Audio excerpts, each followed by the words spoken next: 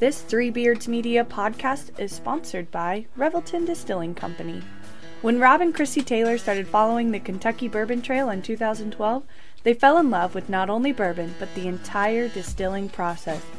Just 8 short years later, in 2020, Revelton Distilling Company was opened, offering an entire family of products including vodka, gin, whiskey, and Revelton Shine. Come visit the tasting room at 1400 West Clay Street in Osceola, Iowa, where you can sample one of their many spirits, including 4 gold medal winners. Can't make it to Osceola today? Not a problem, as you can pick some up at your local Hy-Vee or Fairway grocery stores. Follow Revelton Distilling on Twitter or Instagram at ReveltonDC or their website www.reveltondistilling.com. This Three Beards Media podcast may contain mature themes, and if you're not down with that, we got 3 words for you. Like the podcast. Nailed it! Would you like to sample some of my nuts?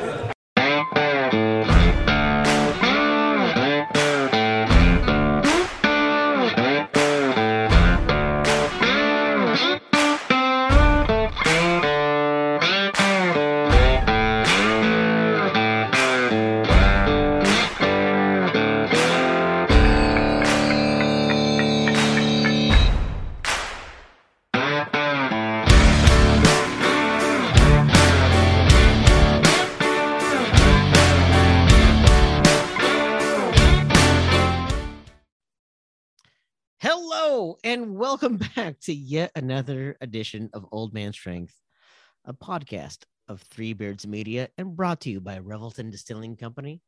We are very excited that you are listening to us yet again. I am Tim Johnson, joined as always by Chris Shipley. Chris, how are we doing today? Not too bad. It's been kind of a crazy day. I got siding going on the house. Internet went down about 5 minutes before we started to record.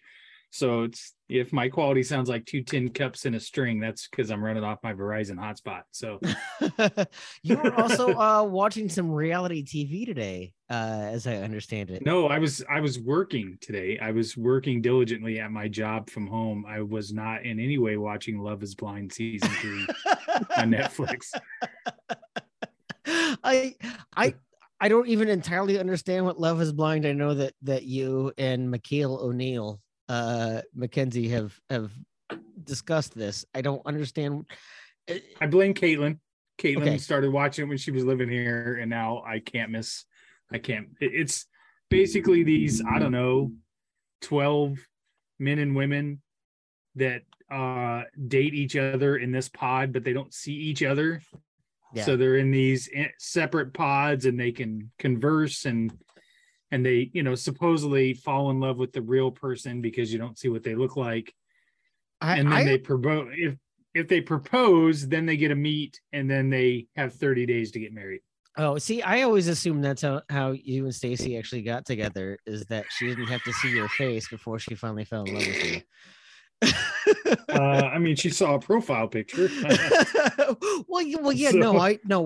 Hey, we've all lied on the internet. I get that. Absolutely. I don't listen. If you want to know the truth, my profile picture was me in an Aeropostale shirt,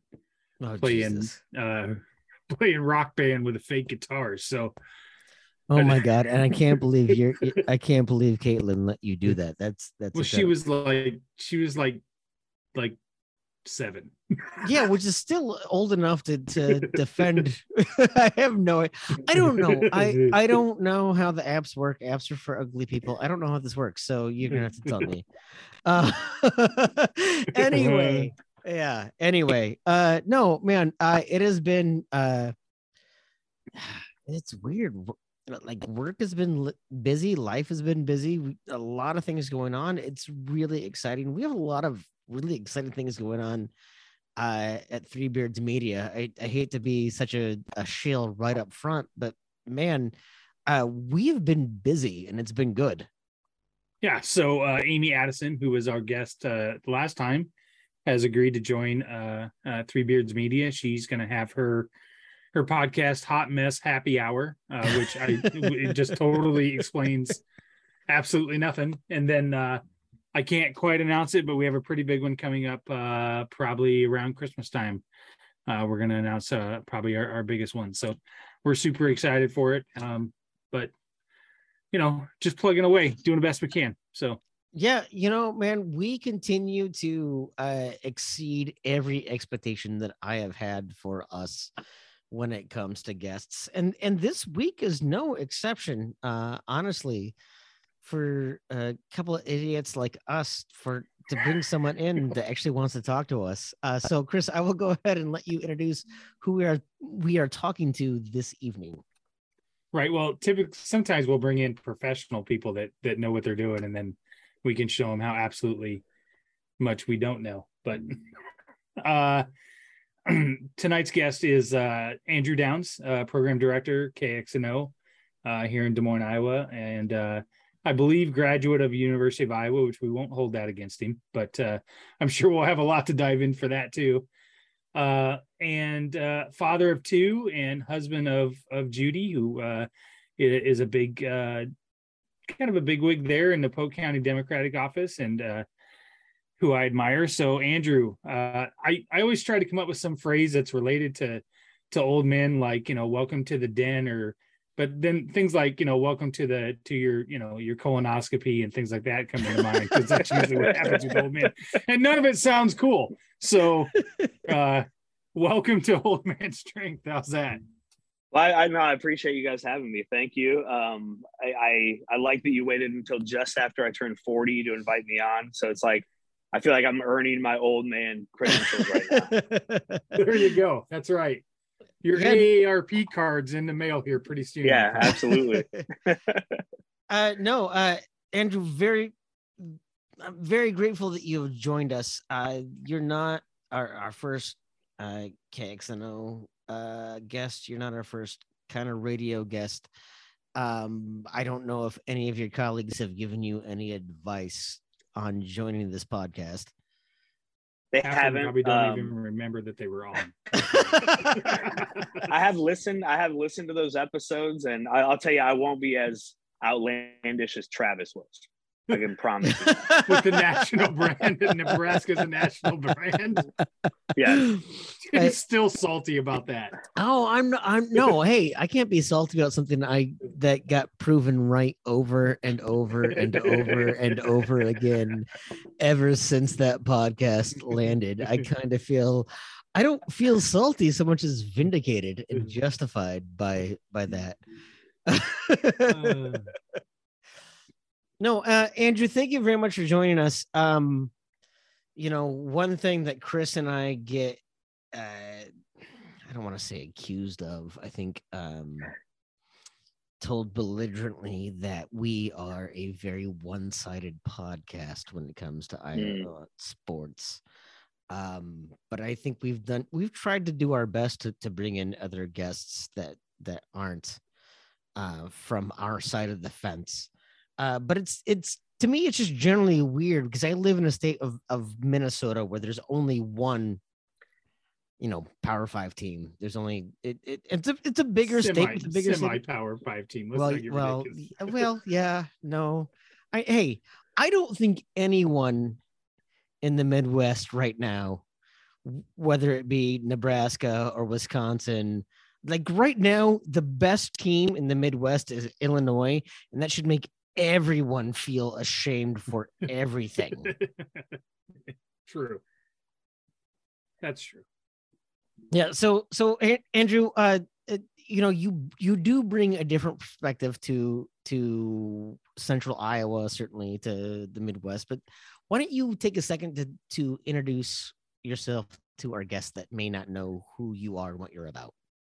Yeah, absolutely. And, it's funny, you mentioned the one school thing in Minnesota. I lived in Wisconsin for a short time, and it's the same way there, right? A Badger fan, everybody's a Packer or Brewer or, whatever fan. And it feels like that's in Nebraska and Minnesota. So I really like Iowa, how we have this kind of two-sided thing and with two major schools. And I love the Cyhawk stuff. It's a lot of fun. So anyway, I grew up here in Iowa. I grew up here in the Des Moines area in Urbandale. I moved to Wisconsin when I was in high school, so I lived there for a couple of years, and then I did go to Iowa. And I've been a Hawkeye fan my whole life. My parents are from Wisconsin, and most of my family is from there. But my dad was a football coach at Bettendorf, actually, when I was born. And they interacted so much with like the Hawkeye staff under Hayden Fry. And those guys were so good to like the local high school coaches and things that my dad became a Hawkeye fan. And so that's how I was raised. As Chris said, I'm a father of two. I have a 7-year-old son and a 3-year-old daughter. So that's where a lot of my time is spent. My wife has a far more important and impressive career than I have. And so I spend time, helping her as much as possible as well. And then, I'm the program director of KXNO 106.3 here in Des Moines, and the producer of the Murph and Andy show, which is probably what I'm best known for, to be honest, is working with Keith Murphy and Andy Fales every day, which has, been the joy of my career and continues to be. I guess that's pretty quickly who I am. You mentioned Bettendorf, Iowa. You mentioned Iowa football. I'm from Eastern Iowa, and the very first name that comes up for me is Taven Banks. Yeah. Right. Like that to me is what I remember, because I was born in the 70s. I grew up in the 80s. I watched that guy play. You talk about that pipeline of Bettendorf to the Iowa football team, but for as much as Iowa athletes have come up through, there have been a few that it's just been kind of fun to see what that looks like over the years. Yeah, absolutely. That's so much fun. And I feel like anytime, you obviously want your teams to win, and that's really important. It's the most important thing, as we all know, whether it should be or not. We can have that debate, but when you see players, this year in women's basketball is the best example this state's probably ever had. There are two women on either team, right? Iowa and Iowa State, who grew up in Iowa, who played, Caitlin Clark here in Des Moines, Ashley Jones over in Iowa City area. And they are legitimately two of the best players in the country. They're playing for our schools. We saw them grow up. I remember when Caitlin Clark was named to like Team USA as a freshman in high school at Dowling. And so we're, 7 years, 8 years into following the careers of these athletes. And it's so much fun to kind of feel like them, know where they come from. And Iowans, anybody who's ever lived here is an Iowan, right? Like, we will claim the fame of absolutely everybody. Yeah.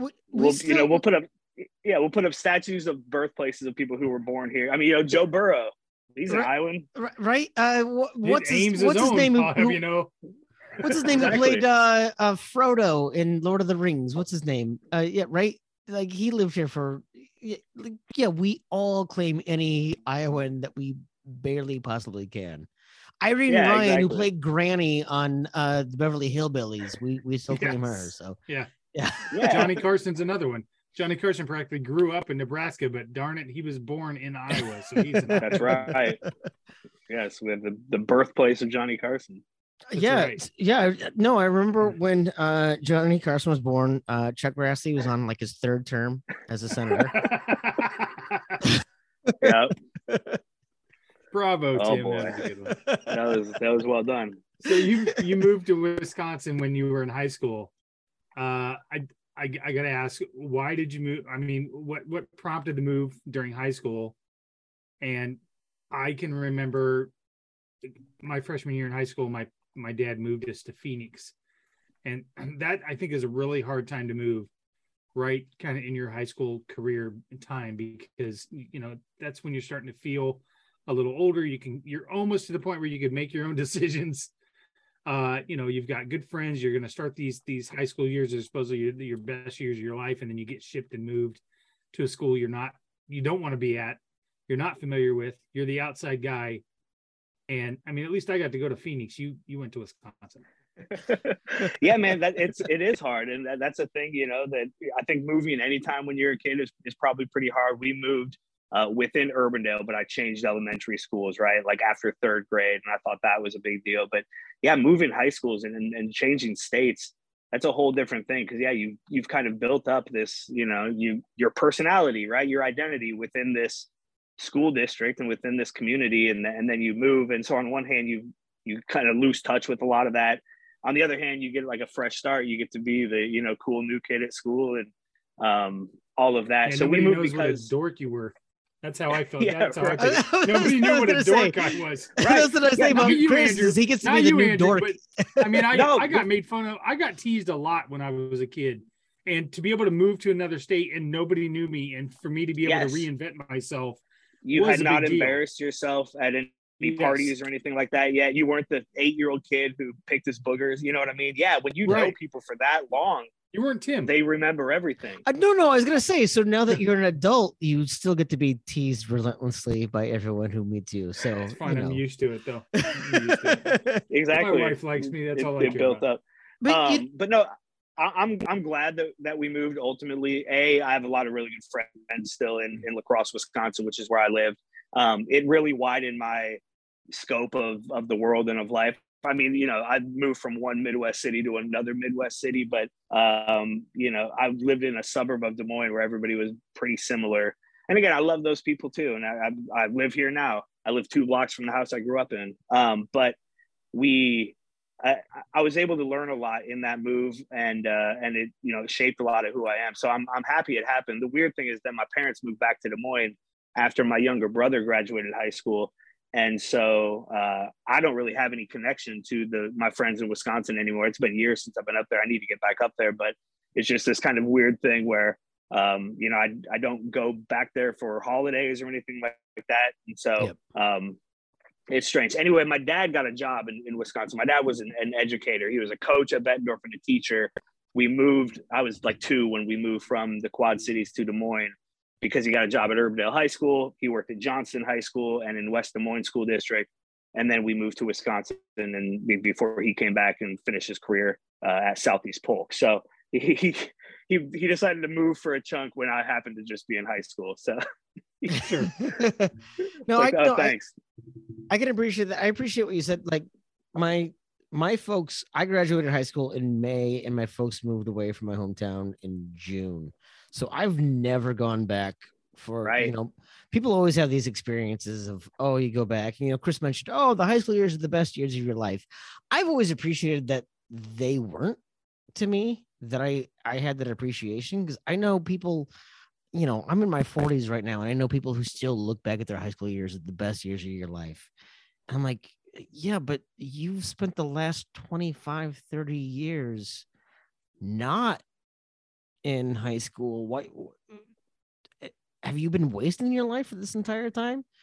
At this age, 4 years goes by so quickly. It's a blink. I mean, I realized this the other day that, in a few months, we're going to be 3 years since the start of the pandemic. That's wild to me. Like, but when you're that age and when you're young, it feels like such a long time. It's one of the things that I've thought about as a dad of kids who are in school, but, far from high school yet, is to kind of make sure I hammer that home, where this isn't your whole life, because it feels like it. When you're in high school, it feels like that social scene is the most important thing in the world, and what those people think of you is so important.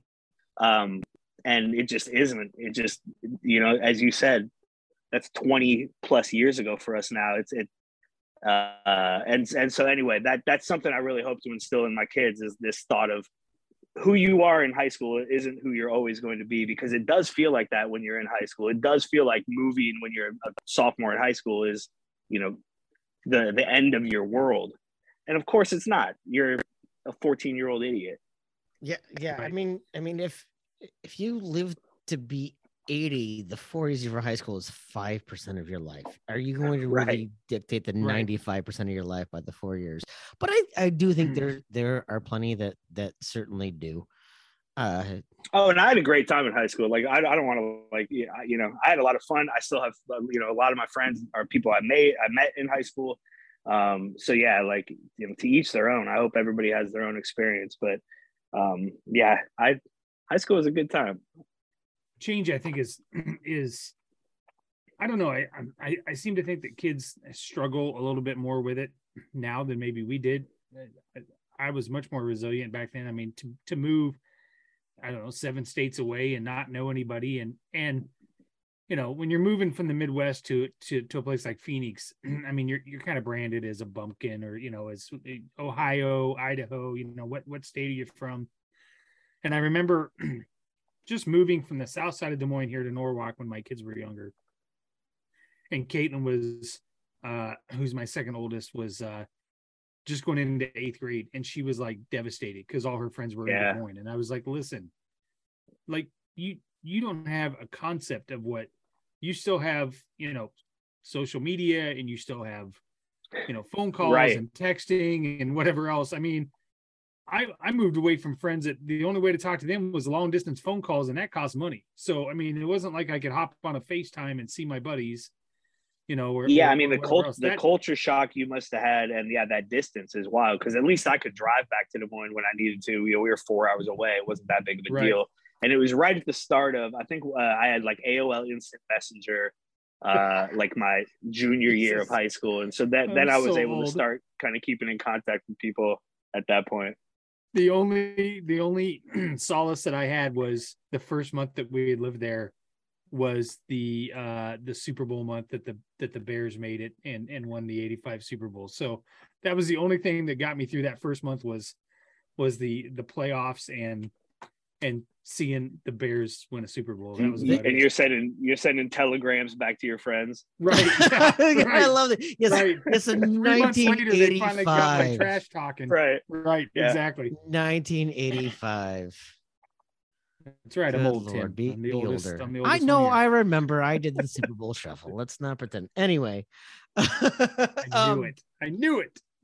No, I wasn't a Bears fan. I grew up in eastern Iowa in this no man's land of all of my relatives.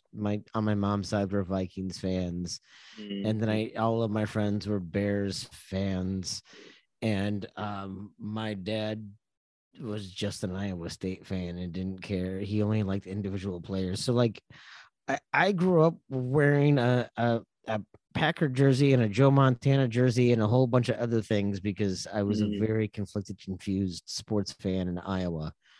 Where did you settle?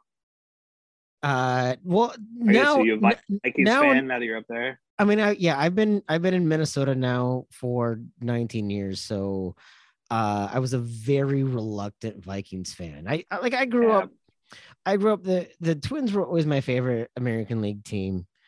You know, I remember watching the 87 series of the Twins versus the Cardinals and rooting for them, and the 91 series of the Twins versus the Braves and rooting for them. So I was always very much a Twins fan. It took me about 30 seconds to become a full-on Twins fan when I moved up here. Yeah. I was actually a North Stars fan. So I was angry about that. So I was maybe a little reluctant to become a Wild fan, but I didn't really have anyone else. My wife at the time was a Blues fan, and I knew I couldn't like them. You know, from basketball, I always rooted for whoever Jeff Hornacek played for when I was a kid. And so when I moved up here and Freddie Hoiberg was on the Timberwolves, it made it very easy. But for football, I did not want to like the Vikings for a long time. You know, and then that was the right instinct, probably. Well, I mean, like it would have saved you a lot of heartbreak, that's for sure. Right. It's funny because like I remember like sorry, fellow Vikings fans. I remember Gary Anderson. Like that one is going to hurt me, and more recently Blair Walsh. Yeah. And a Brett lot Favre. of other things. But like, well, I'm not even mad about the Brett Favre one. That one wasn't like a gimme. Like Gary Anderson didn't miss all year, right? No. And Blair Walsh missed like a 3-foot putt. Right, like Brett Favre was trying to make something happen in the end of the end zone. Like just that one, that was a Brett Favre. That was just move. karma. He's been known for that. Right. And so all of those I certainly get. But like when I first came, you wouldn't have wanted a Super Bowl with Brett Favre. Like right now, looking back, I don't think you would feel good about that. No, I don't. Well, but like everyone that's been a quarterback since I've been here, like I wouldn't have wanted a Dante Culpepper Super Bowl. Who would have wanted a Dante Right. Culpepper anything, You want a right? Kirk Cousins Super Bowl? Oh, good Lord. Right. I mean, can you imagine if Christian Ponder would have been like that? Would have been the Trent Dilferest thing to ever happen. If Rex he would have, Grossman got the Bears Listen, Super Bowl. I was just gonna say, I'd have took a Rex Grossman Super Bowl in a heartbeat. It wouldn't have bothered me one bit. Heck yeah, yeah. well, that's true. The way that took the city Rex of Chicago Grossman one over Jay Cutler any day of the week. I I was can gonna tell you say, that. yeah, say the way the city of Chicago has treated Jay Cutler like he's anything other than a meme is pretty impressive. So Iowa fan, I'd be remiss to not get. I was thinking about this yesterday, and I held calling in to give my opinion because I wanted to hold it for you. So I worked for my dad. I worked for my dad for several years at our computer store, and at the end, I knew that I knew that the writing was on the wall, right? Like I knew that we were not going to make a go of this, okay? And I remember my dad holding on because he didn't want to disappoint me, and he didn't want to have to tell me that I couldn't work there anymore because he was just worried about me, right? Mm-hmm. And I, as his son, knowing what he was going through, went to him and said, Dad, I'm going to be okay. Like, really, you need to do what's best for you. I'm, 20 some years old. I can find another job. You need to get out now before you lose everything. And I wonder sometimes if Brian isn't doing his dad a service by not going to his dad and saying, Dad, I realize that you're getting a lot of heat because of me.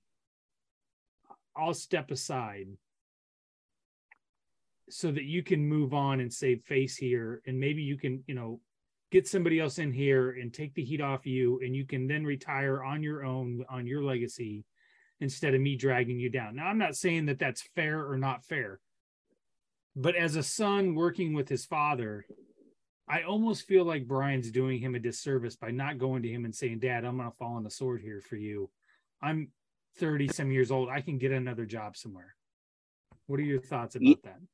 So I wouldn't be surprised. I doubt that's happened, but I bet if it did happen, Kirk would not accept it, right? Like Kirk, I believe Kirk will get rid of Brian, or Brian will find another place to go, or whatever. However that ends up looking, I believe I will have a different offensive coordinator next season. Kirk made a mistake by doubling down on the offense after last year, by making Brian the quarterback's coach, by not going into the transfer portal to find another quarterback. Some things like that. The offense was clearly broken to some extent last season. But the problem is Iowa won 10 games and played for a Big Ten championship. And yeah, they got blown out in that game. And because they won like 7 of those games by like 3 inches. You're right. They also, but that's how. Welcome to this, Iowa State fans. Here's the thing: Chris Williams from Cyclone Fanatic and I have talked about this for years. Matt Campbell and Kirk Ferentz are very similar. Maybe not people, and maybe not in some ways, that are on the surface. But as far as their football philosophy, they are very similar. Oh yeah, and for sure. Losing 4 games by a total of 14 points is something you got to get used to, because that's how every game is. These games aren't always fun. They're usually anxiety ridden. Oh, we did plenty of that during the Paul Rhodes era, though. We had one season where we had 3 wins, and we should have been a bowl game if we had scored 6 more points. I'm not questioning the mettle or the fortitude of Iowa State fans by any means. I mean, my God, the things you guys have been through. Like the fact that you guys choose that life. For you guys for choosing that life. No, but like close games, these types of games are how they want to play. And so anyway, back to Brian. Kirk's just not going to change things in the middle of the year. He never has, he never will, to a detrimental effect at times, right? Like this isn't the first quarterback controversy where the guy who's playing quarterback is awful and everybody in the world is yelling to change quarterbacks and he just doesn't. This is like the 4th or 5th time that's happened in the 24 years under him. the problem is they usually win a lot of games. You know, two of the last 3 seasons, they've won 10 games. The one they didn't was the COVID year where they lost the first 2 and then won 6 in a row. It's their defense is so good. Their special teams are so good. The offense is broken, but Kirk just doesn't change. He's not going to fire anybody in the middle of the season. So the fact that it's his son makes it absolutely adds to the situation, right? It is a completely different thing. It makes it so complicated on so many different levels. And it really makes it easy fodder for national media and local media and fans and, you know, everybody to kind of go after it. And that's on them. They brought this on themselves. I do think Kirk has earned the opportunity to try to make a change and see if he can rebound this. He's done it every time before. If he comes in the offseason and says, yeah, Brian's our offensive coordinator and we're bringing Spencer back for a COVID year, like that'll be a whole different situation. I think we have to give him the chance to finish a season, first of all. A season that's been not great by any means, right? It's a bad year, but Iowa's not the country. They're the worst offense in the country. Like, don't get me wrong, but things aren't as bad as they seem.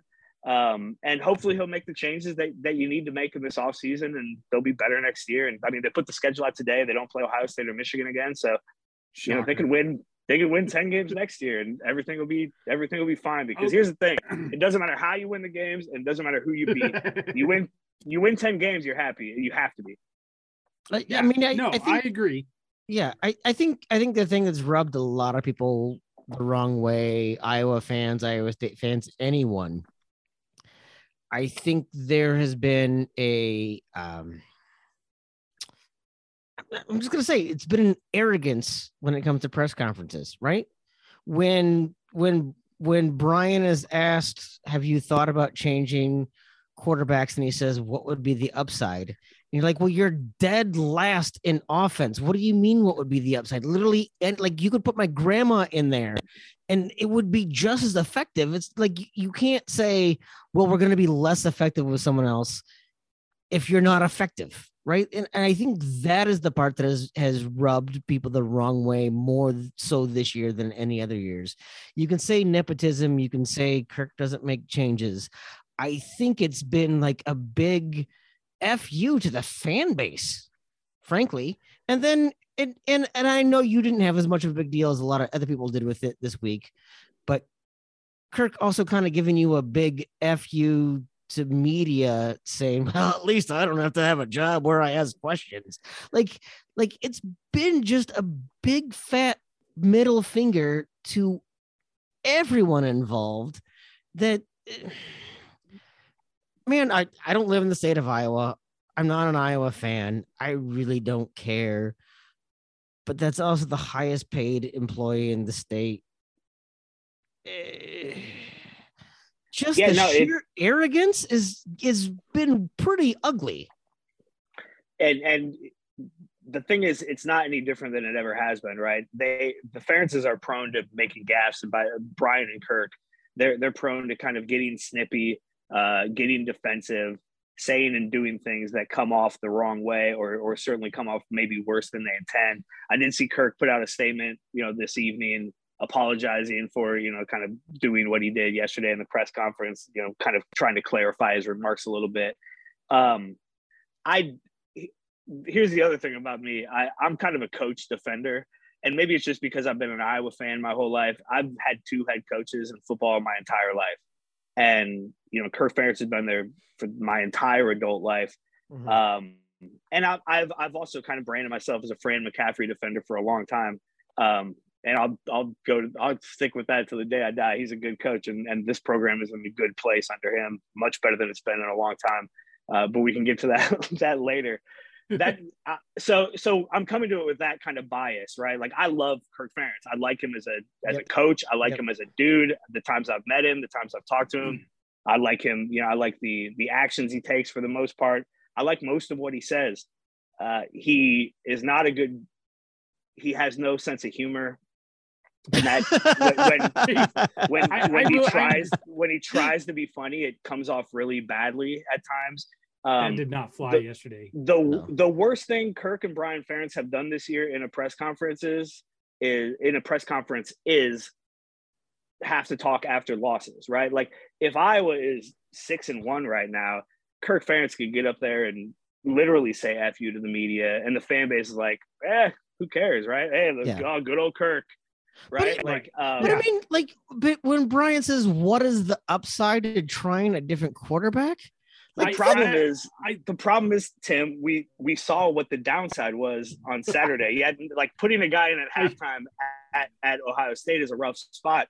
But literally, the first snap he takes, he fumbles. The third snap he takes, he throws a pick. But the first snap that Spencer took was an interception.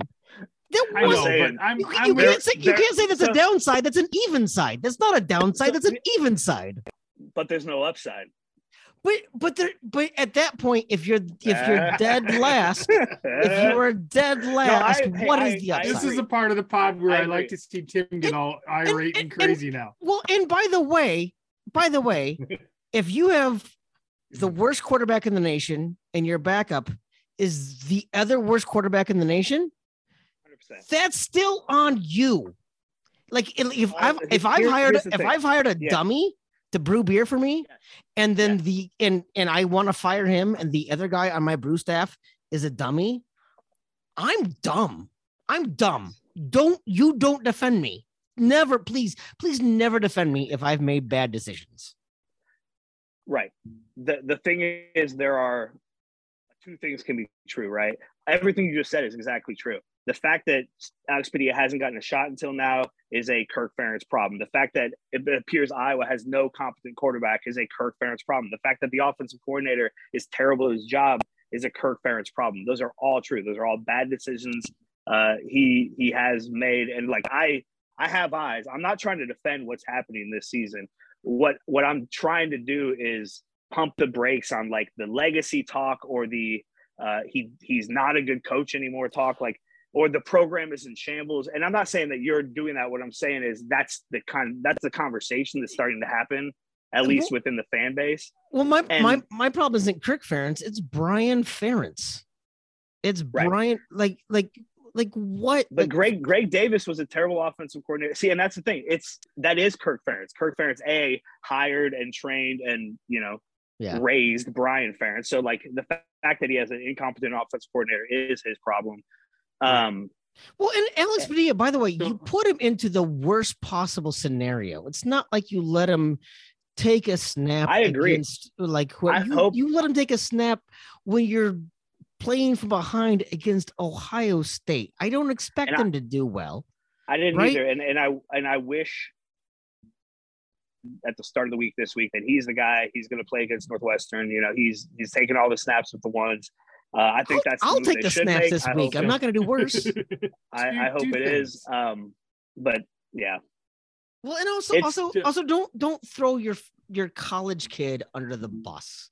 That to me was probably the most arrogant, most offensive thing to me.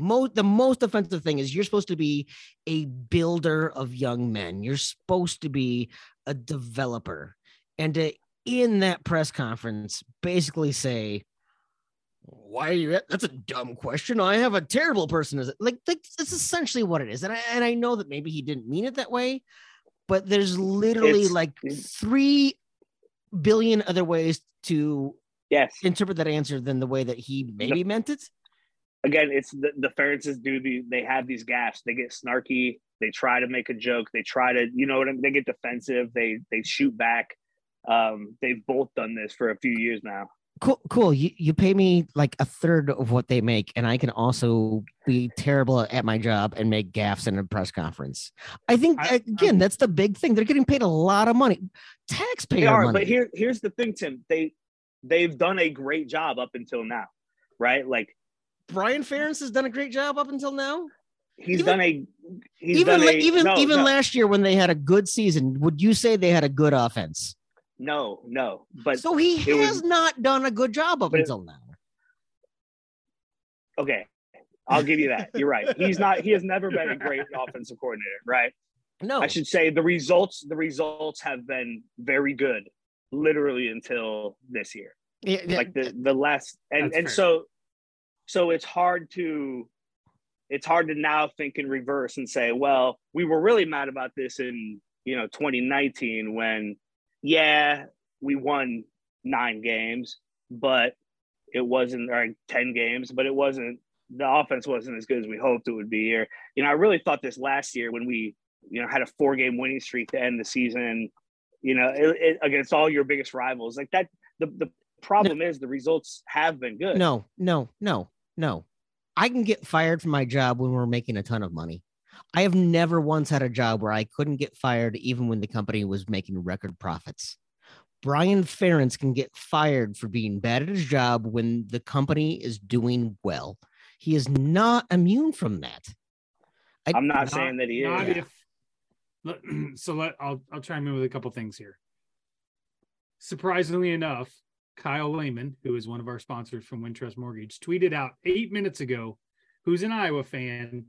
So this tells me that Andrew has probably got the pulse of Iowa fans. His exact tweet is, "It is unreal how quickly everyone turned on Kirk Ferentz." I'm not going to say what he said was reasonable, but if Iowa was 6-1 and he said the same things, no one would say a dang word about it. You'd all be ready to fight someone on Kirk Ferentz's behalf. So how crazy is that? But I think the problem with Kirk and a lot with Brian is their old school, gruff football, old school mentality. I don't think they know how to kind of lay a joke. That joke fell flat yesterday. I just got the impression like you're sitting at the dinner table with your crazy uncle and he lets off some inappropriate joke and everybody's looking at him like that. You just need to be quiet. Like that was something you did not need to say. I think he really genuinely was trying to make a lighthearted joke and it fell flat and people ran with it. Brian, on the other hand, I think Brian is so irritable that he doesn't have a filter. He doesn't know how to clean things up. So when he was asked, what's the upside, what's the downside to starting him?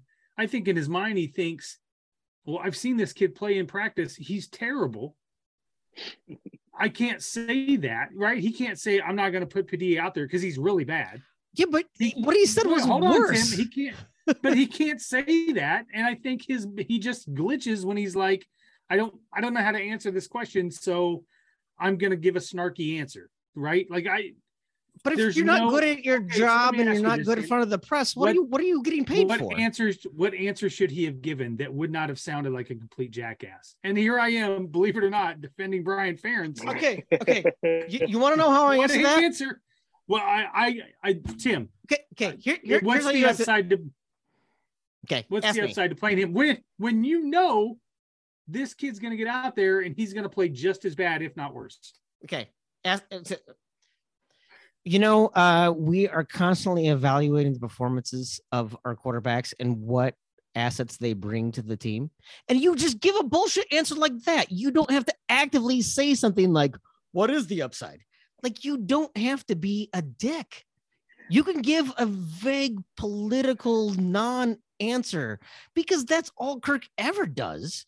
That's all so many, unless your name is Mike Leach, you have given a billion non-answers for 20 years of your career. This is where we're at. I've now on the Brian could have said, I love it. I've accomplished my goal. But Brian could have said, we are constantly evaluating the performances. I appreciate that the fan base and everyone in the media is certainly wondering what is going on. And, that's between the coaching staff and the players to determine who is game day ready. That's what you have to say. What's the difference between that and what they've been saying for weeks when they say, when you say we're basically watching practice and we know that he's not doing very well. Okay, fine. What I said didn't throw my player under the bus. What I said, there's not a single person that would have said, you're actively saying this guy is terrible and there's no upside. Okay, fair enough. You're giving a neutral answer because it's a kid. So we agree that Brian Ferentz needs to lose his job this year. Yeah. Yes. Okay. Thank you for bringing us back. Even Andrew. Yes. That's good. They And I do on. think it'll happen. If it doesn't happen, then that'll change my opinion. Circumstances change. I can't imagine Brian Ferentz as the offensive coordinator next season. I think at best he's the offensive line coach, which would be great because they need a good offensive line coach back. But and he was good at that. I guess my one question is I don't think that Kirk needs to. And by the way, I agree. Kirk should not get fired. I'm not on the fire Kirk train. I think Iowa fan. I mean, dude, I've heard so many people say that Matt Campbell needs to go after this season. It's dumb. It's crazy. Dumb. These programs have to be allowed to have a bad season now and then. It's just going to happen. Like these teams are never going to win 10 games every year. They're never going to, they have to rebuild sometimes. You're going to miss on recruits sometimes. Guys, especially now, guys are going to transfer out sometimes and then change the entire trajectory of your season. It has to be okay. But you don't have to fire someone to make a change, right? No, absolutely not. Like Matt Campbell doesn't have to fire anyone to make a change at special teams. There's a big miss on special teams at Iowa State.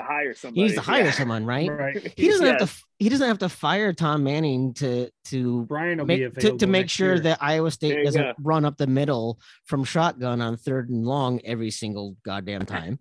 like Iowa State's new special teams coach Brian Ferentz. Yeah, you don't have to fire someone to make some of those changes. Like we see this all the time in the NFL.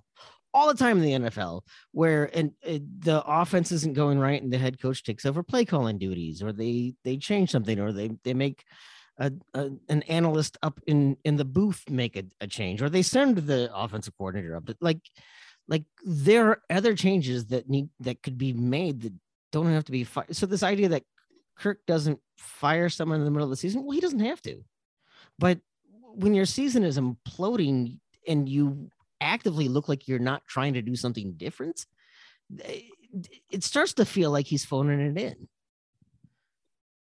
Yes. I mean, but again, this is like the 5th time in the Kirk Ferentz era that this exact scenario is played out. So I guess it's just like, it's kind of like, reading, it's like being on the radio every day, or, reading these columns, or it's just, yes, I agree. We all know, like you're just reiterating the same things over and over. And it's all true. Like, yeah, the offense is awful. I would like to think that they are actually trying to change things, right? I'd like to think that there are changes happening behind the scenes, whether that's, play calling or whatever that is. It's baffling to me that they haven't tried a different quarterback. It's baffling to me that they haven't tried some different things. They obviously feel like they're a touch away. Nobody else feels like that. So yeah, no, they're certainly in trouble right now. I'm not saying it's all hunky dory. I'm okay with accepting, and I'm not happy right now as an Iowa fan. This isn't fun for me. Like none of this is fun, right? Like the worst part about my job is that, hey, not only can I not block it out, I have to watch the game closely. I have to talk about the game all day Monday, and I have to. You have to give a shit. Fan, yeah, I want to turn a lot of this noise off. I don't want to read national columns or listen to podcasts where they're bagging on Iowa, but I have to because that's part of my job, and like I just have to be embroiled in it. And so, but anyway, like it's just, I acknowledge all of the things that everybody says. I hate it too. This is frustrating. It's awful. I guess I look at things, I try to have a different perspective and look at things like, okay, even if these next 5 games are awful, it's one bad season. Things can change quickly. We've seen it before. And, in my mind, as you guys have said, Kirk Ferentz has earned the right to try to make those changes. Will he? I don't know. Can he? I don't know. If he doesn't, what happens? It'll get ugly because I don't know if Gary Barta has the capability of firing Kirk Ferentz. And so, people have to step in, big changes will have to be made. And the types of changes that just haven't happened at Iowa in a really, really long time. And so it's wild to me how quickly a lot of people have jumped to and it's less fire Kirk Ferentz because that's prohibitively expensive. Isn't it like $42 million or something like that? Yeah, I think it's $42 million after this year. So like that's almost certainly not in the cards. But this, just even the thought of like pushing him out, or even the thought that this is like a tarnish to his legacy. Maybe it ultimately will be, but like having one bad season isn't a tarnish to a legacy. If it all ends up going downhill and the offense is even worse next year and they lose a bunch of games and he heads out the door, you know, after several losing seasons with the cupboard bare, that's a different story. We're 7 games in to the first bad season he's had in a decade. It's just way too early to start talking about things like that. It's just, we have to allow it to play out. I'm old enough to remember the end of the Hayden Fry era, and don't get me wrong. Like Hayden Fry took the team that set the record for the consecutive seasons without a winning season, and in 3 years turned them into a Rose Bowl team. Like Hayden Fry is as much as I hate to admit it, I never wanted to admit it, Hayden Fry is a legend. But I remember the end of the Hayden Fry era, when everyone said he has been here too long. He's done. I mean, it's almost kind of like Bill Snyder in a way, where right, and they're Gary from the Patterson same cloth. at TCU, that just happened, right, where yes, you have made us who we are. Thank you. Move on. And I'm not saying that Kirk is there, and like you said, he has owned his. His destiny is his. Yeah, it may get there. It felt like this in 2014. 2014 was at the end of that season, which again was a 7-6 season, but they lost the bowl game, and that was the first time I, as an Iowa fan, was like, "This is it might be time to do something different here. This isn't working anymore." Yeah.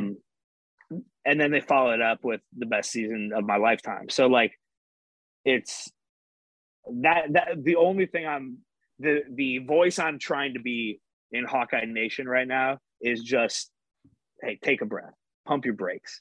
We don't know. We don't even know how this season is going to play out. I don't believe the offense is going to get any better. I don't believe I was going to win the next 5 games and prove us all wrong, right? And at the end of the season, we're all like, man, Kirk and Brian were right. You know, Brian Ferentz, let's keep like, I don't think that's going to happen. But it's just way too early for a lot of the talk that's happening out there right now. And it's hard to then, it's because I've dealt with this as a Fran McCaffrey defender too, where it's like, I'm trying to defend something on the macro while things on the micro are falling apart. Right. And that's just kind of how I try to think about everything, I think. And again, I am kind of a coach defender. I am kind of a company guy when it comes to my sports teams. You know, it's just, right. Exactly. I'm a homer. In his best Wisconsin, Aaron Rodgers voice, relax. Everybody, relax. Right. All right. No, well, I appreciate that. We have beat that horse to death. So why don't we go ahead and take a break? We're going to grab a word from our sponsor, Revelton Distilling, and we'll be back with Andrew Downs here in a second. It's fall, it's football, and no better time to celebrate those victories or soothe away those losses like a drink from Revelton Distilling Company. Imagine a cool, crisp Saturday morning at your tailgate, friends and family enjoying a quick morning cup of coffee spiced up with Revelton's Whiskey Cream and Liqueur. Their cream liqueur is made from a 3-year-old Iowa corn bourbon whiskey with a cream and notes of chocolate and honey. Wow, does that not sound like the perfect way to begin a day watching your favorite team dominate on the field? Then after the game, sit back and relax with one of a kind honey old fashioned with Revelton's Honey Whiskey. Oh, and something new and exciting is on the horizon. So be sure to check out all their updates on their Twitter or Instagram page at ReveltonDC. Welcome back once again. In case you blacked out, you are listening to Old Man Strength, a podcast of Three Beards Media. We have a lot of great content at Three Beards Media, between Sigh of the Storm or Fill in the Blank with Anya or Bitter Units, or what am I missing, Chris? Hot Mess with Hot Mess Happy Hours coming up. So absolutely, yes, the new podcast. Hot Mess the Happy boys Hour. are on a break. The boys at WS Twin Warriors are on a break because they found girlfriends at school, so they're on a break. Oh boy, I can So can only imagine. Well, excellent. So you are listening to us, and we are joined again by Andrew Downs. Andrew, we're going to switch gears here. We're not going to harp anymore on Iowa football and all Thank of you. the challenges there. I reserve it's the right to Bears come football back. time now, baby. No, I'm just kidding. Nobody wants to hear that. No, No. we're gonna take a very large pivot here. So I am the father of an elementary age child. We had kind of talked a little bit ago about things changing in the pandemic. You've now got to be a parent both kind of in the heart of the pandemic and schooling, and now on the other side. Um, are you as exhausted as I am? Yeah, absolutely.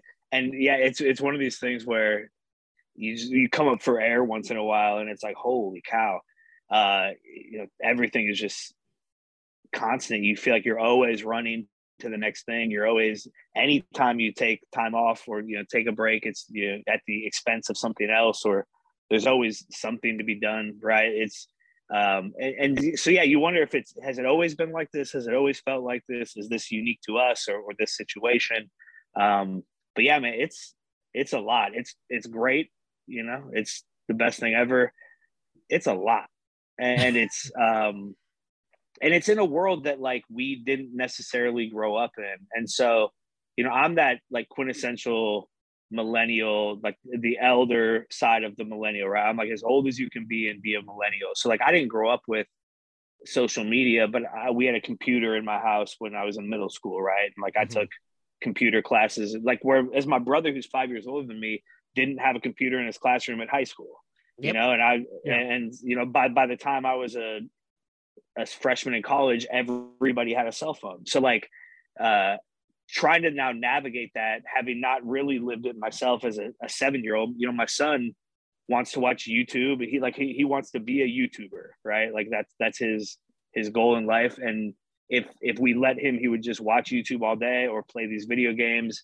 He already wants to get a phone. He already wants, this kind of life online that didn't exist when we were kids and exists now to some extent, but for us, like this is the extent, right? Like I don't broadcast my entire life, whereas a lot of these people do. And so it's an interesting time to kind of try to navigate through all of this stuff. And again, I have a feeling it's always been like this to some extent. The challenges are different, but they're as numerous as they might have been for our parents or things like that. But it's I am as exhausted as you, is my very long way of answering that question. The answer is yes. I mean, our parents did have to worry about the number of razor blades that might be in our Halloween candy, whereas we have to worry about how much fentanyl might be in our kids' Halloween candy. that free fentanyl that they're just giving away. I always told my kids, I said, a lot of the things are still the same as a parent.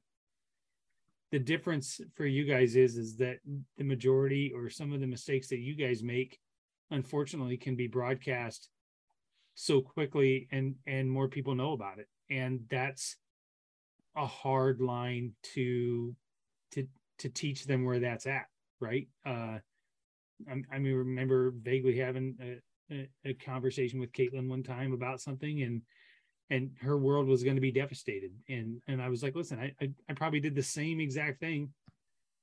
Just two people knew about it, me and my dad, as opposed to it's. And then 30 years later, I told everyone on a podcast about it. Right, exactly. Because the sting was over by then.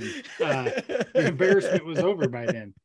But I think the basic things that you try to do and try to raise your kids in don't really change.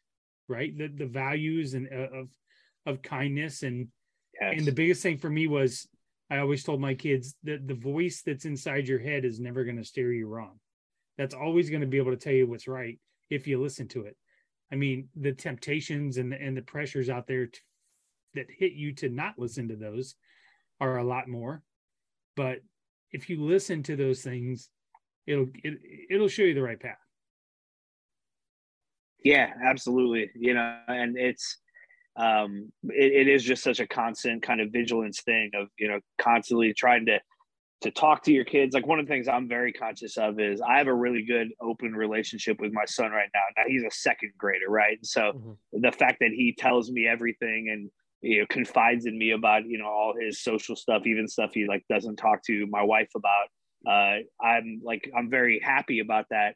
And I'm always trying to like walk this line of being his father and a disciplinarian and as much as I have to be and stuff like that, but also trying to maintain that relationship where he feels like he can talk to me about things and problems, because those things and those problems are going to be a lot more difficult in a few years than they are right now. And so, hopefully, my actions now of kind of accepting his faults and things like that when he's this age will allow him to continue that relationship with me later. And then the same with my daughter. She's younger, right? So she's only 3. It's this weird thing where now I'm having the relationship with her that I had with him, 4 years ago. It's really fun.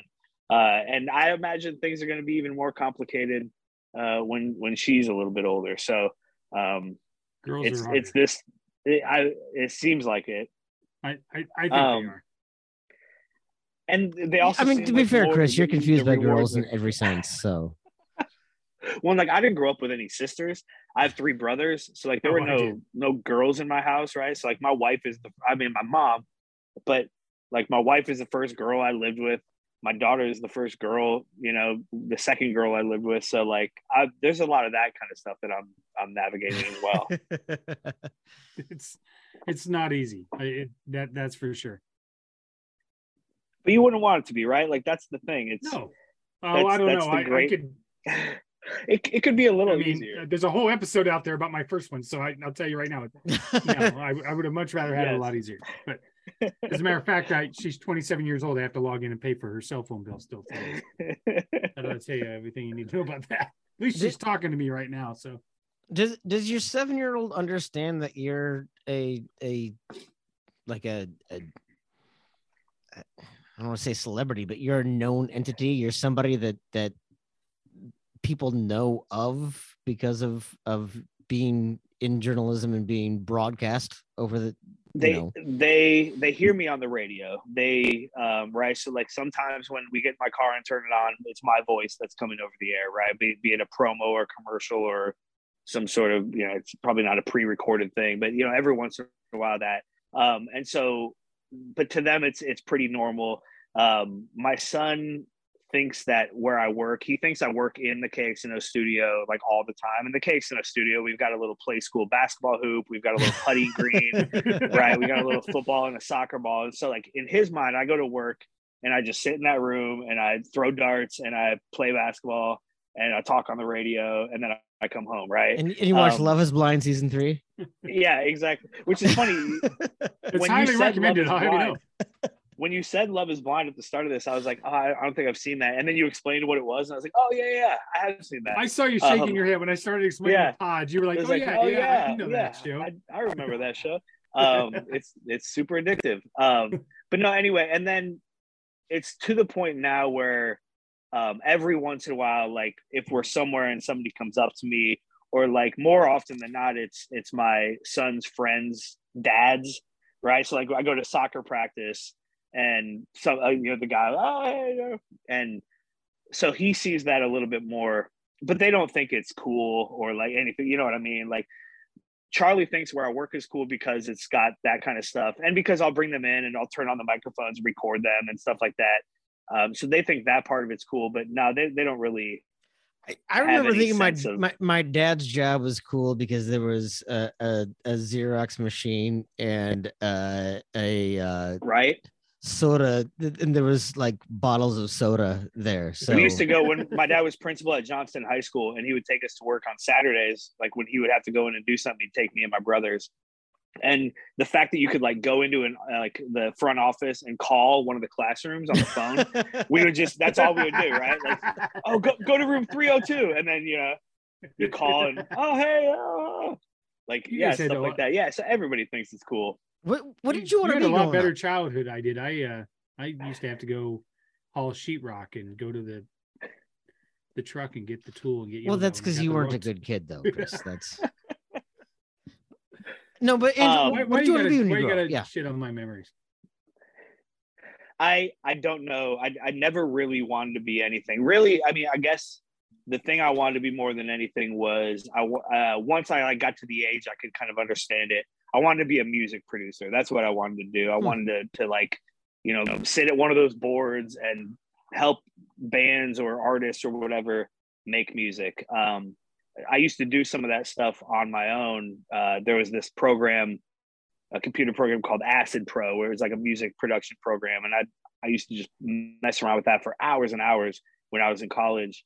But I never really thought that was possible. So I never really went all into that.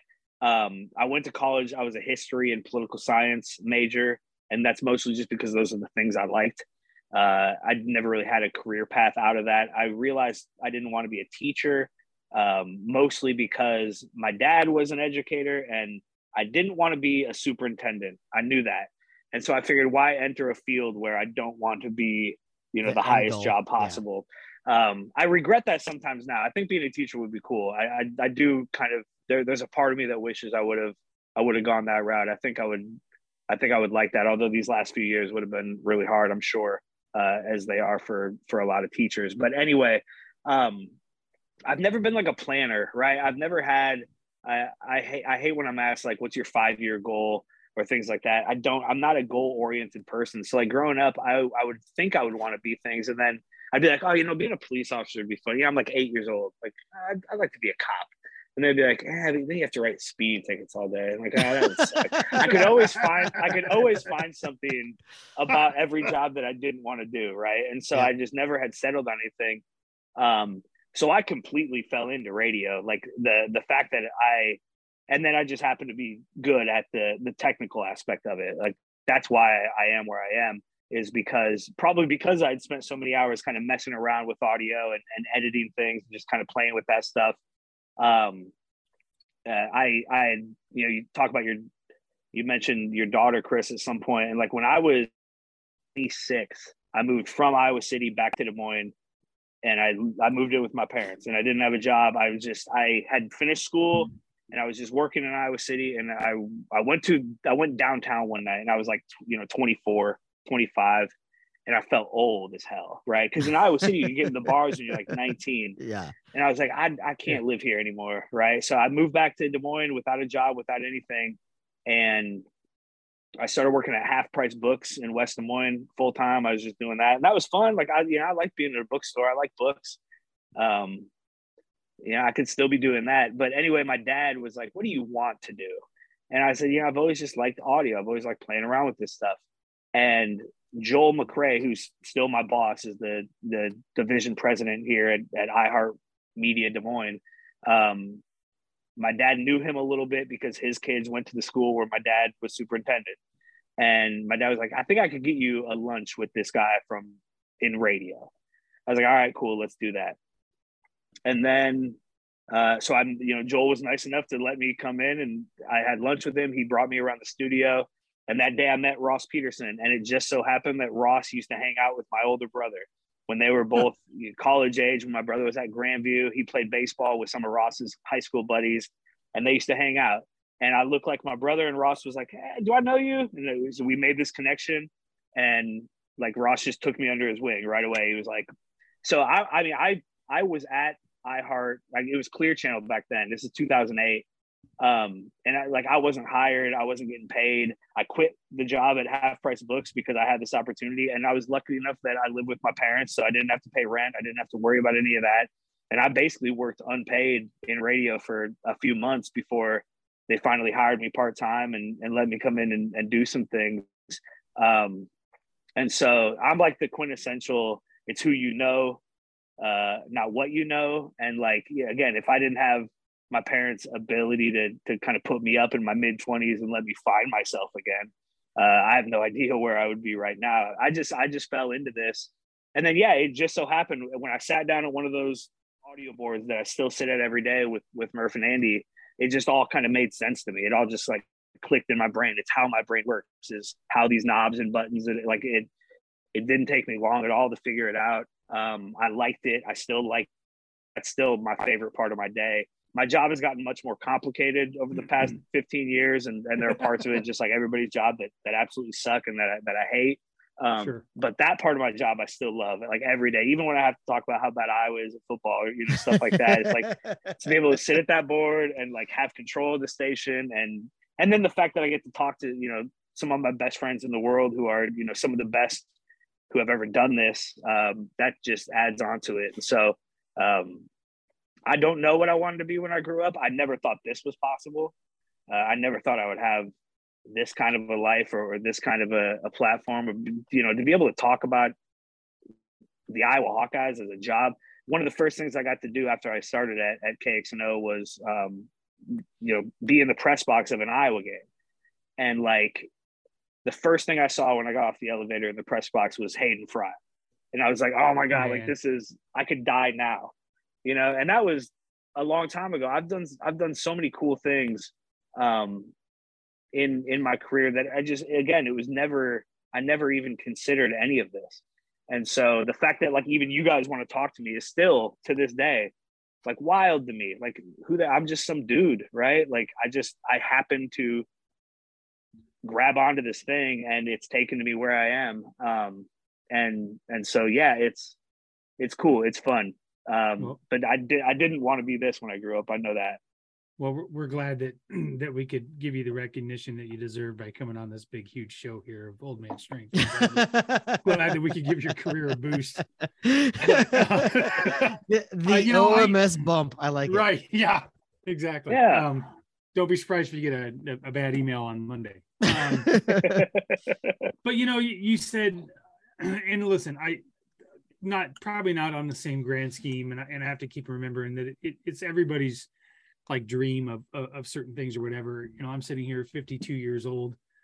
And 2 years ago when we started this, we didn't know what it was going to become. And next thing you know, Dan McCarney says yes to come on to talk to us. Yeah. Who I idolized growing up and going to school, and having Marcus Pfizer come on and now be part of our team and things like that. It's just things like that you never in a million years you would think that you would happen, which is what happens when you just take a chance and you go for it. You know what I mean? So I'm friends with Keith Murphy. Like that in and of itself, growing up here in Des Moines in the 90s, Keith Murphy was all of it, right? Like he was the guy. Yeah. And I remember the whole thing was Sports Center wanted him, and this was Sports Center was Sports Center. It was when it was when we would all wake up on a Saturday or like a summer morning and just watch it over and over again. Just turn on ESPN at like 8:30 in the morning, and Sports Center would just re-air every hour until noon. And I remember and I still haven't really ever talked to Murph about this, but the whole thing was, hey, Sports Center wanted him, and he said no. He stayed in Des Moines. He's doing sound off. Like he's and so. Like the fact that I even know him is still like a pinch me thing, let alone the fact that we're good friends. He's a family friend of we'll be friends till the day we die. Right. It's still and all those guys, like it's a cool thing. And then it just helps that they're all good people. And that's one of the cool things. You realize, oh, these are all just normal people. They all just live a life and they all have, the same insecurities that we all do and the same, everything. And so you just feel good about working with good people. And at KXNO, we're very lucky when it comes to that, at least locally. Well, and quickly, say a prayer for Keith's son, who's, got some medical issues down there in Phoenix. I've been watching his posts, and I certainly pray for his quick recovery on that. So. Yeah, absolutely. Seems like things are getting better. And Keith is the coolest thing about Keith is, there's a couple things. He's such a good dad, and he's always prioritized that, or at least ever since I've known him, which is 12 years now. The priority he gives to his kids and that part of his life is has shaped me in a lot of ways. It's mentored me in a lot of ways. And he's the hardest worker I know. And that's the wild thing is you would think he's gotten to a point where he can kind of coast, and he certainly has. Like, I mean, he could if he wanted to, and he doesn't. He's the least coasting person I've ever met. He's sending me weekly, articles about the industry or about social media or about, radio or, how to improve this, how to do this. We're always trying new things. He's always thinking about innovating and what's next. And he's learning more than anybody, and he's better than anybody already. And so, yeah, to watch, I mean, he is the most talented person I will ever work with. And I'm like, that's period. No matter what I do, no matter where I go, I don't think I will ever. And a lot of people would say this. I feel like, people who have gone on to quote unquote bigger and better things would say this as well. Like, I will never work with somebody like Murph again. And, so I'm holding on to that as long as I can. I'm riding those coattails just as long as I can, baby.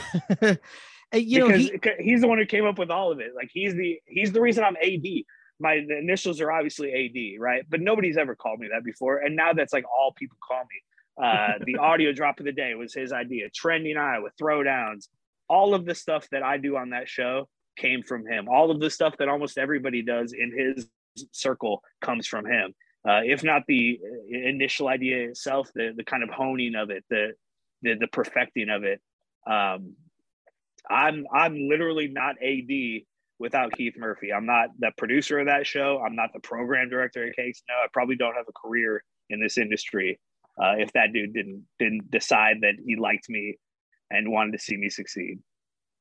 And he's always struck me as a very, like, not just a creative or hardworking guy, but a very genuine guy, and B, a guy who genuinely likes his job. Yeah, absolutely. Anxieties and all of those things, but again he works harder than anybody does. He loves doing it.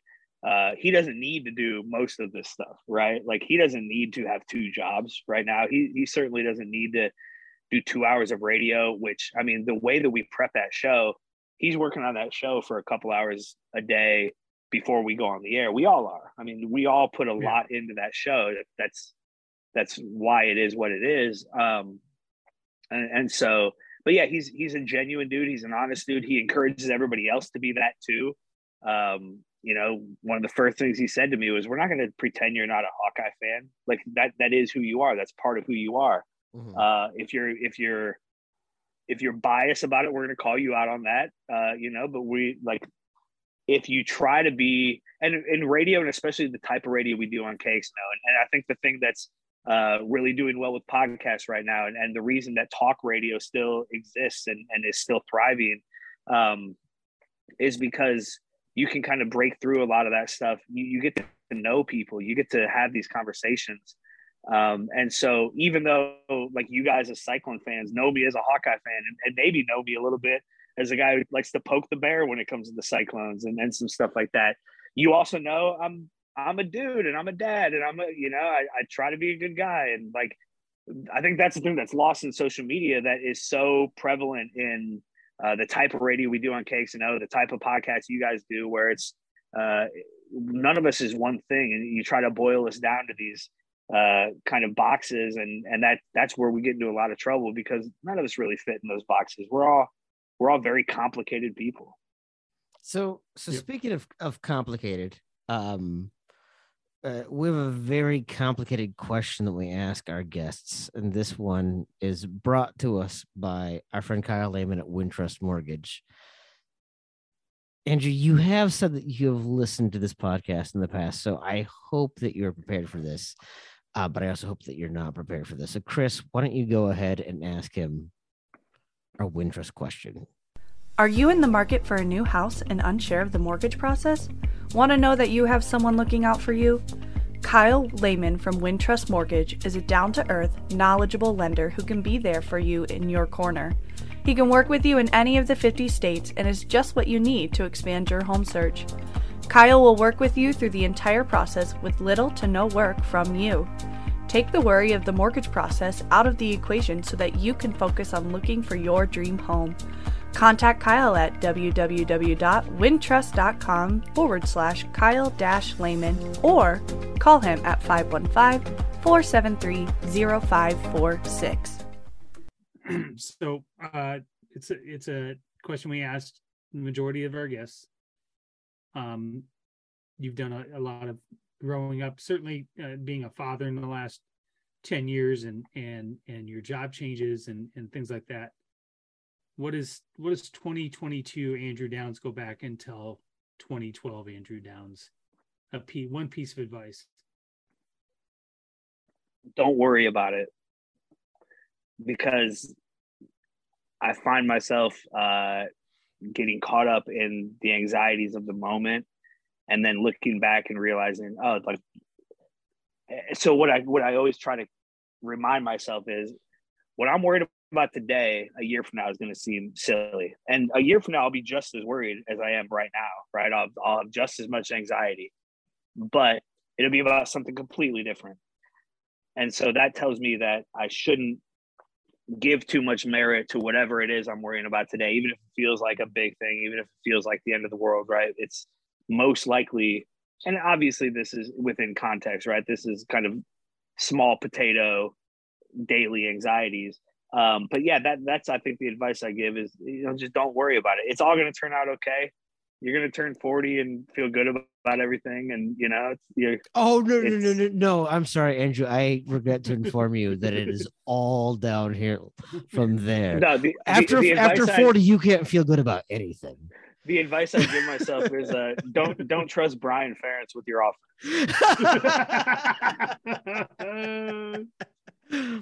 I love it. There we go. I love it. So in the spirit of don't worry about it, I'm going to pivot into this last little segment, and then we'll get you out of here. Judy, your wife, is part of the Polk County Democrats, who I absolutely have the utmost respect for, because you talk about somebody that has no filter and works in the trenches for the better part and for the good. Do you find it sometimes you take a little bit of heat sometimes online and defend her a little bit? Is it hard to do that? Is it hard to take the criticism of her with you when you have such a public persona? Because if it was me, I'd be much more angrier than you seem to be about it sometimes. It's it's a thing that we both have had to learn about each other, is try not to take a whole lot of offense on behalf of the other person. It's a difficult thing. She gets more upset about people who come at me than I do, and I get more upset about people who come at her than she does, right? Because to her, it's like, it's water off her back. It's like, okay, I know it's not true, whatever it is. And to me, it's like, that's my wife, it's like, and that's how I want to act. And it's vice versa. Like she gets pissed at people on my behalf, right? And I'm like, don't worry. Like, why are you worrying about that? What I learned very early in my relationship with Judy is that she doesn't need anybody to defend her. She's got it covered. And in fact, I'll probably sound kind of like an idiot when I try to do it. She's like, no, trust me, I don't need your help. Can you please stop? You make it work for herself. Your mouth.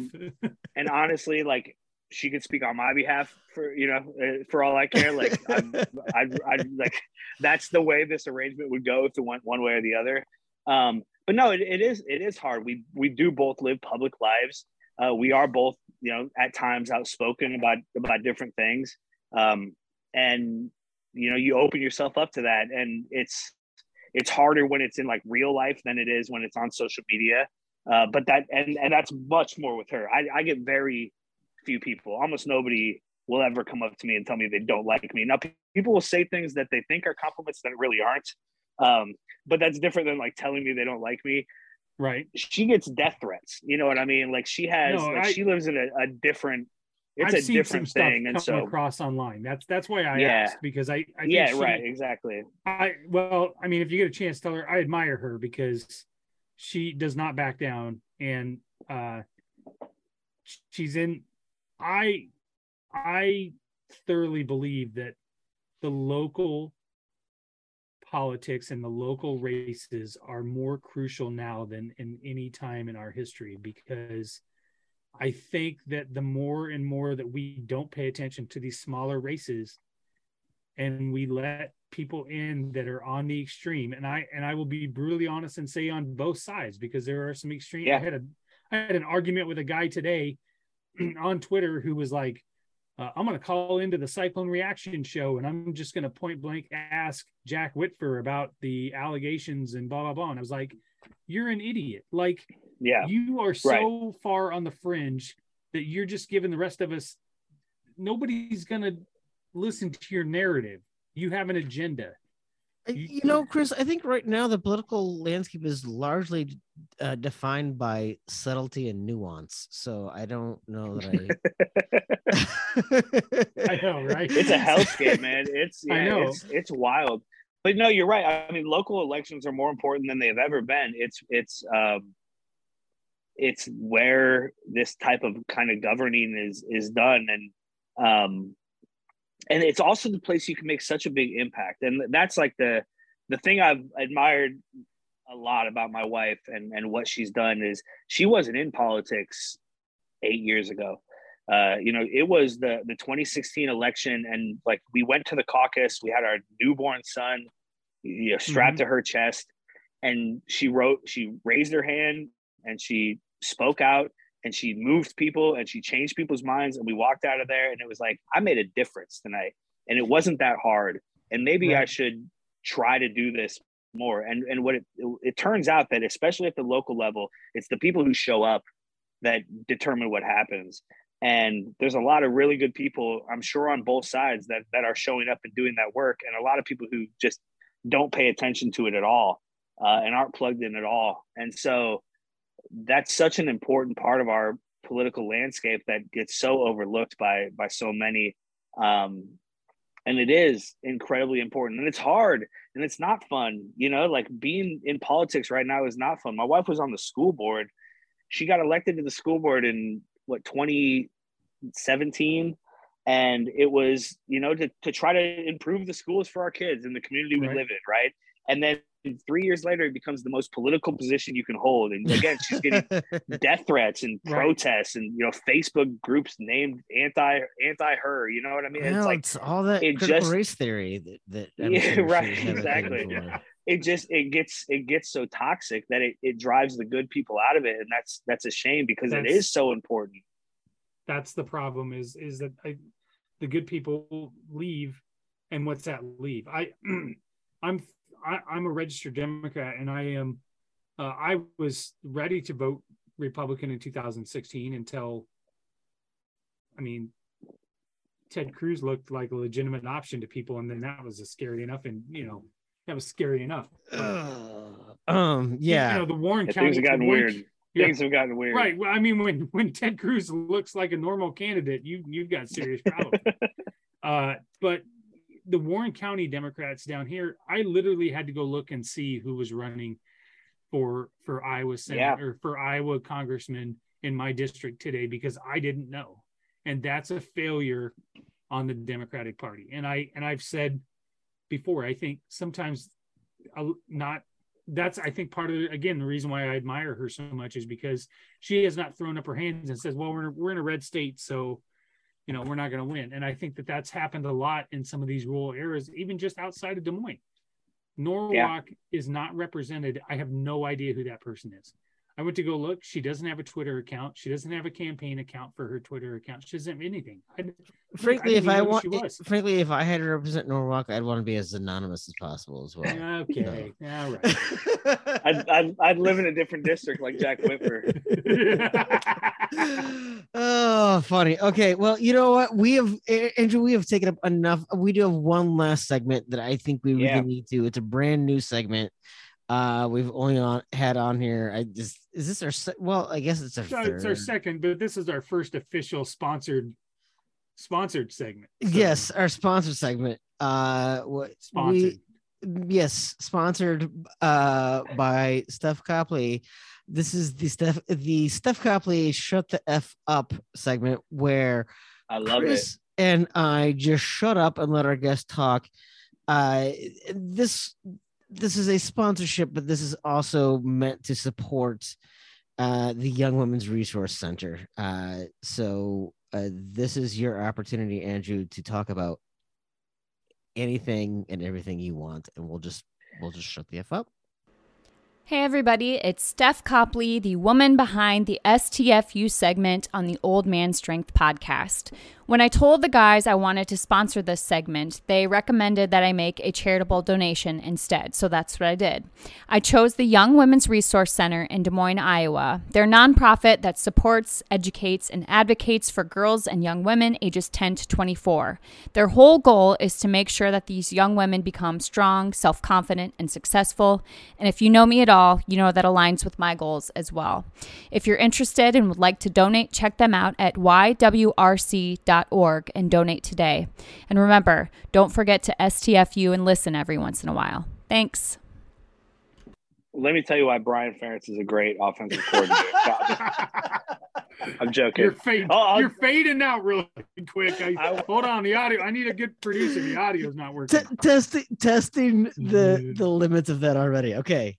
I'm sorry. We're supposed to shut the F up. I'm sorry. No, Steph is awesome. That's awesome that she's doing that. I love her podcast, Title IX, with Elisa Woods on the Cycling Fanatic Network. They're fantastic.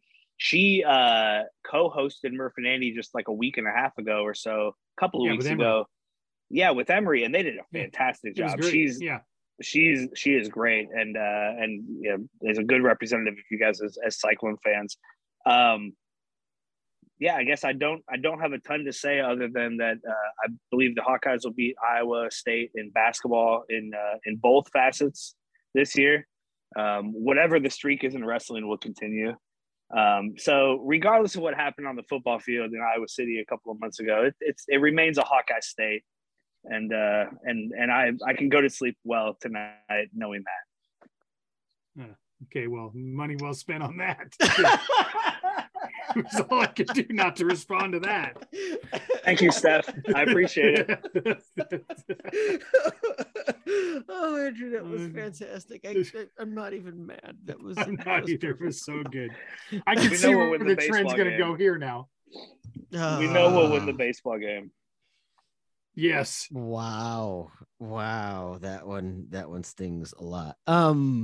Excellent. Well, Andrew, thank you very much. Thank you very much. This has been a fun. fun one. I love chatting with you. I really hope that you will come back and chat with us again sometime.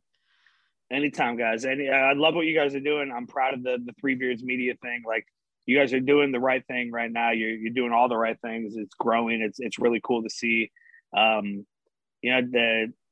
of the opinion that more of this stuff is better, even though it competes with some of the other things I do in some level. Like, a rising tide raises all boats. More local podcasts, more of this kind of stuff, more Hawkeye and cycling content. It's all good. This is great. So I appreciate the kind of place in this space that you guys hold right now. It's really cool to see. Oh, that is high praise and not anything I will ever edit anything out of context whatsoever. No, we appreciate it. We appreciate you listeners for hanging out with us for a bit of a long one, but a good one. A lot of great stuff. Again, thank you very much for listening to Old Man Strength and all of the Three Beards Media content. Please go ahead and check us out online. threebeardsmedia.com. That is three spelled out, THREE, where you can get links to all of our other content. Come visit us on Twitter at strength_old, because Chris is _old and couldn't pick out a better name. He is Cygrad Cydad. I am Tim Johnson, MN. Andrew, where can people find you online? At Andrew C. Downs. Perfect. So please go ahead and check him out. And with that, Chris, do you have anything else? Let's go. All right. Well, then we will see you guys next time.